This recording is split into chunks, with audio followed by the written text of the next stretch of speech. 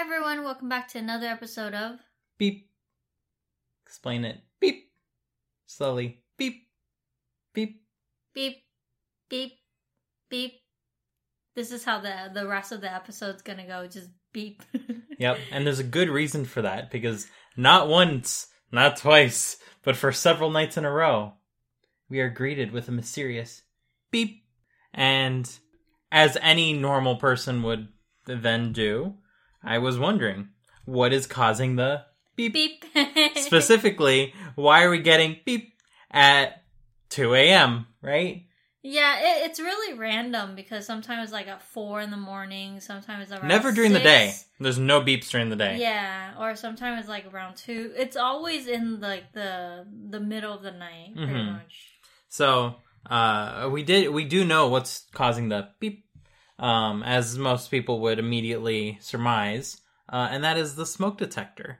Not the one in our bedroom, the one in the hallway. So it's distant enough that it makes us think that it could be coming from the neighbors, perhaps. Like from our bedroom's point of view, it certainly sounds like that. But no, it is absolutely our own beep that we need to deal with. And yeah, it's coming from the smoke detector. So what better topic for the day than to talk about how smoke detectors work? It's probably out of battery, right? No, so we put new batteries in it. Still beeps. But yeah, how do smoke? Maybe it's the type of. I want to tell you how smoke detectors work. Yeah, but it's probably the type of smoke detector that just beeps. It's the beeping kind. Yeah, so it's a complete side thing. ThinkGeek, remember them? Yeah. Yeah, I don't know if they're still around. No, it's not the same company anymore. They got bought by GameStop, and then there's no more ThinkGeek. Like, the site is gone. Oh. But they sell really cool, like, nerdy gadgets and, like, stupid stuff. And they used to sell something called the Anoyatron. It was a little circuit board with a little battery, and it beeps randomly. Not consistently. Not with any amount of ability for you to find it. And it had a little magnet attached, so you can go ahead and discreetly put it under that person you really don't like at work. And it would just beep randomly and slowly drive them to insanity. So this was called the Anoyatron. There was one I remember where it's like a little small box. It looks like a treasure chest, but it has a little switch on it. And all it does is it just allows you to flip that switch. And it does nothing else. It's like a useless switch box. Oh, is it the one where when you flip the switch, it opens and it flips it back? No, it doesn't do anything, but there's just a little box and there's a little metal switch lever that you just switch. And that was it. It's nerdy stuff. Sounds fascinating. But in any case, I want to tell you how smoke detectors work. Please do. Because I think that is kind of cool. So there's two kinds of smoke detectors. There is the classic radioactive kind, which I think is the kind that most people have heard of. And then there's a non-radioactive kind. And they apparently detect different kinds of fires. I'm not too clear on like why one would be better at one kind of fire versus the other kind of fire. Long story short, if there's a fire, both of them react. They react differently to smoke that's in the air. So that's something. But they both react to fire. And normally smoke in the air is like the particles that is like... Yeah, so, right? Let's start with that. So smoke is... The reason you can see smoke is because it's little pieces of particles that are just floating in the air. And eventually they fall back down. Like if the air is still, smoke will fall back down. The only reason it rises is because along with the thing that's making the smoke, you have hot. Like heat. Yeah. And heat causes air to rise because it becomes less dense. So that's why smoke rises. But otherwise, smoke will happily fall to the ground. And when you see ash everywhere, that's typically that's smoke that's falling. So yeah, that's what smoke is, and that's what these detectors look for. So I guess the non radioactive one is kind of interesting because it's dead simple when you think about it. Wouldn't you want a non-radioactive one? Because that sounds scary to begin with. Yeah, so I'll talk about the other one. Apparently, the other one's better at actually detecting like most fires that did not start yet. Yeah, and they're not actually dangerous in any way. Like a banana, also radioactive. You are getting radiation by being close to banana. So, so I shouldn't eat bananas. You are also getting way more radiation just by standing on the surface of the planet. Okay. So let's set some bars here. None of this is dangerous. It's just radioactive as like a property of what it is.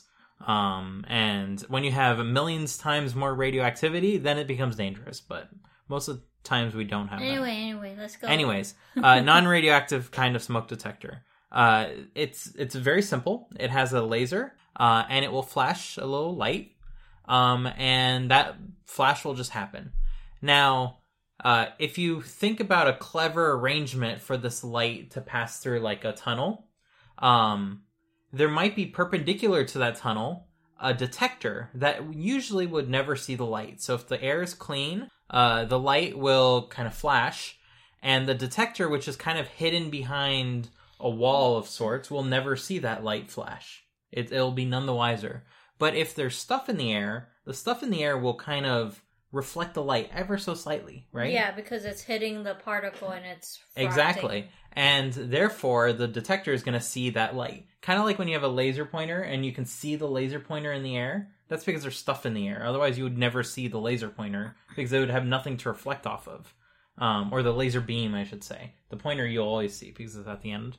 But the beam itself, you won't be able to see unless there's like fog or something. So that's what this kind of detector is looking for, just stuff to enter the air, enough for it to reflect enough light towards the detector. So that's how that one works. Very, very stupidly simple. The radioactive quote-unquote one is also quite interesting. It operates with like a microgram or like a very, very small amount of americium-241, I think. And this is a radioactive element. You have a very small amount of it. And what we mean by radioactive element is it releases something called an alpha particle. So americium is a rather large atom, and it's semi-unstable. Like it will survive with a half-life of 450 years or something. And what I mean by that is if you have 1 kilogram of americium-241, in 450 years, you're going to have half a kilogram of that left. The rest is going to have transformed into something else. Does that make sense? Mm-hmm. So as it because it's unstable, it's slowly transforming into other things.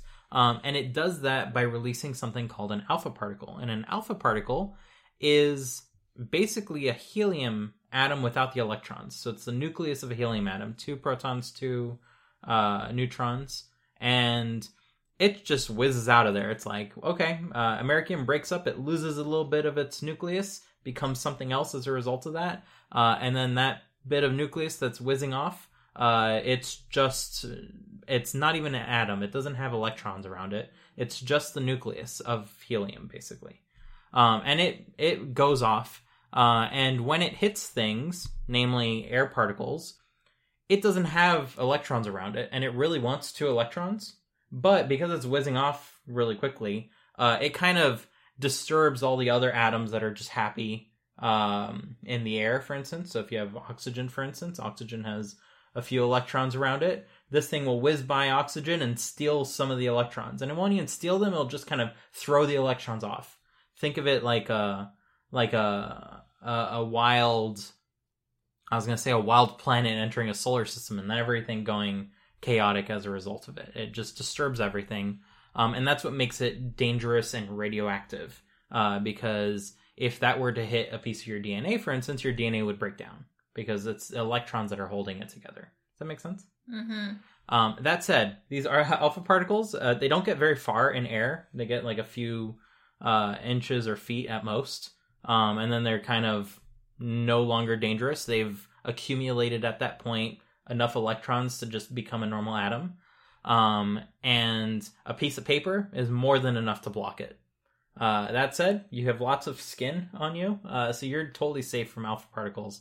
They do not pose much harm at all. However, if you were to ingest or get them inside your body, then they have nowhere else to really go, so they just kind of cause damage wherever they end up. And depending on how much you ingest or put inside your body, that becomes a problem. So don't swallow Americium-241. That would be a bad idea. But yeah, for all intents and purposes, they are harmless. And just like most other things you shouldn't swallow, if you don't swallow them, you're kind of good to go, right? Yeah, that's what's inside of the smoke detector. So what it does is, because it steals electrons, or it rips electrons off, I want to say. It doesn't really steal them because the electrons go somewhere else. But it rips the electrons off of oxygen and nitrogen in the air. Those molecules of oxygen and nitrogen, they become charged particles, meaning they become more positively charged as a result of electrons being taken off of them. And other oxygens and nitrogens that suddenly gained an electron that was floating by, they become negatively charged. So it kind of like disturbs what's in the air. And the key piece to all this is, on its own, that wouldn't be very impressive. But the key piece is you have a battery, like a 9-volt battery, and 2 plates of metal.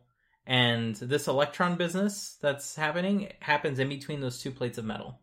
And what's going on is, basically, as the alpha particles are disturbing all the air particles inside of that little chamber between the 2 pieces of metal, those molecules of oxygen and nitrogen, they become charged, right? And because they're charged, they want to go towards one piece of metal or the other, because there's a battery attached. One is positively charged and one is negatively charged. So the positively charged air molecules want to go to the negative terminal, and the negatively charged air particles want to go to the positive terminal. So it basically completes the circuit that the battery is connected to. Does that make sense? Mm-hmm. And because of that, you have a steady current. So as the smoke alarm is operational, it will slowly drain the battery very, very slowly over a course of 5-10 years. And it will be able to detect if the battery is not being drained at the rate that it's supposed to go. So the little piece of Americium-241, it will release alpha particles very regularly, like on a cadence. And that means that you'll have a very steady flow of air movement within that little chamber to carry electrons from one terminal of the battery to the other, basically. That's what it's doing. It's shuttling a current. And if you put smoke in between that, suddenly that's interrupted, because the smoke is very big and little particles of air are very tiny. So that will go ahead and stop that process from happening, and then the smoke detector detects that the process has stopped and therefore goes beep, or it does a much louder beep, the actual alarm. So long story short, that's how the 2 most common types of smoke detectors work.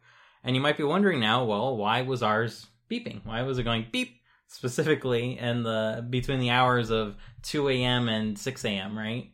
It goes on until I turn on the heater in the morning to warm up the house. Yeah, and perhaps that's the hint. And that's usually around like 8 o'clock, usually. So until I wake up, it's still doing it. Mm-hmm. And perhaps that's the hint as to what's going on. So the reason why I was only doing it at night was because it was cold at night, right? Mm-hmm. And it turns out batteries, which are little chemical power plants, when temperature changes, they change behavior. So namely, when a battery gets cold, it will slow down, basically. And it slowing down is the same detection that the little the radioactive emitter is basically looking for. It's looking for a slowdown in current, because there's stuff. So is this the radioactive one or the non-radioactive one? This is the radioactive one, I believe. Oh, okay. Yeah. So it detects the slowdown in current, and it will essentially stop. And because of that, it detects it as this is a low battery, and therefore it will beep. The other kind that detects with light, it just detects the power of the battery, the current that's coming out of the battery as like how much juice it has left, and it will beep for the same reason. But the old kind of smoke alarm doesn't need that kind of special logic. It just, as the battery gets old, it will naturally start beeping, just by nature of how it's set up. Okay.